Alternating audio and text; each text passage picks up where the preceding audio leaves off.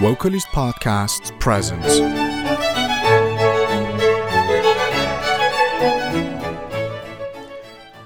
In the name of God, hello everyone and welcome to the second part of Vocalist Podcast. Today I want to talk about a very common and fundamental question, and I have to say that it is many people's question. The question is, what is vocal training? What is it good for?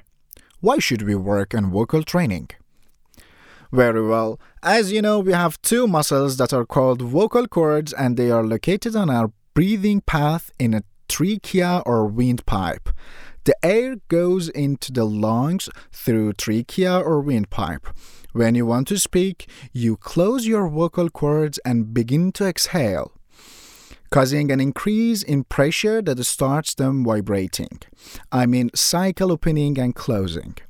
The vibration of vocal cords chops the airflow, producing a buzz-like sound which doesn't sound much like what we hear.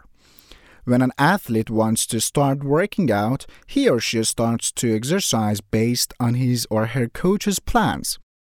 These exercises can be jogging, lifting weight, etc. These exercises after a while strengthen the muscles. In vocal training, we exactly do the same, but instead of strengthening our muscles, we focus on our vocal cords and we strengthen them. Vocal cord muscles begin to become stronger through a series of practical and even theoretical exercises by the vocal coach. The stronger the vocal cords, the more beautiful your sound will be. It is exactly like an athlete. As an athlete will have a good body shape after a period of working out and exercising, the singer will have a much more beautiful voice after a period of training the voice. The voice training or vocal training is a development of the human voice for professional purposes. Through training, the voice is able to achieve its maximum intensity with a minimum use of muscle energy. Vocal training will teach you what you need to know and learn about technique and later on give a powerful performance. You can take much better care of your voice if you go through vocal training. We gave you about 50 practical exercises in the Voice Journey course, and you can have this course and practice the exercises, and after a while, you can see how much better your voice is.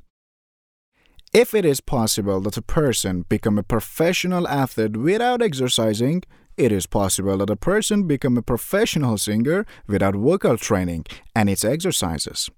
Voice should be trained by a vocal trainer in order to achieve its maximum intensity and extend its range.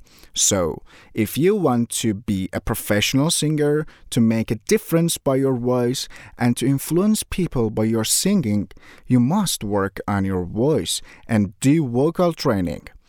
I assure you that vocal training and exercises are really essential for all singers. In this podcast, I told you what vocal training is, why it is so important, and why we should work on it. In next podcast, I will answer some other questions. Take care and goodbye.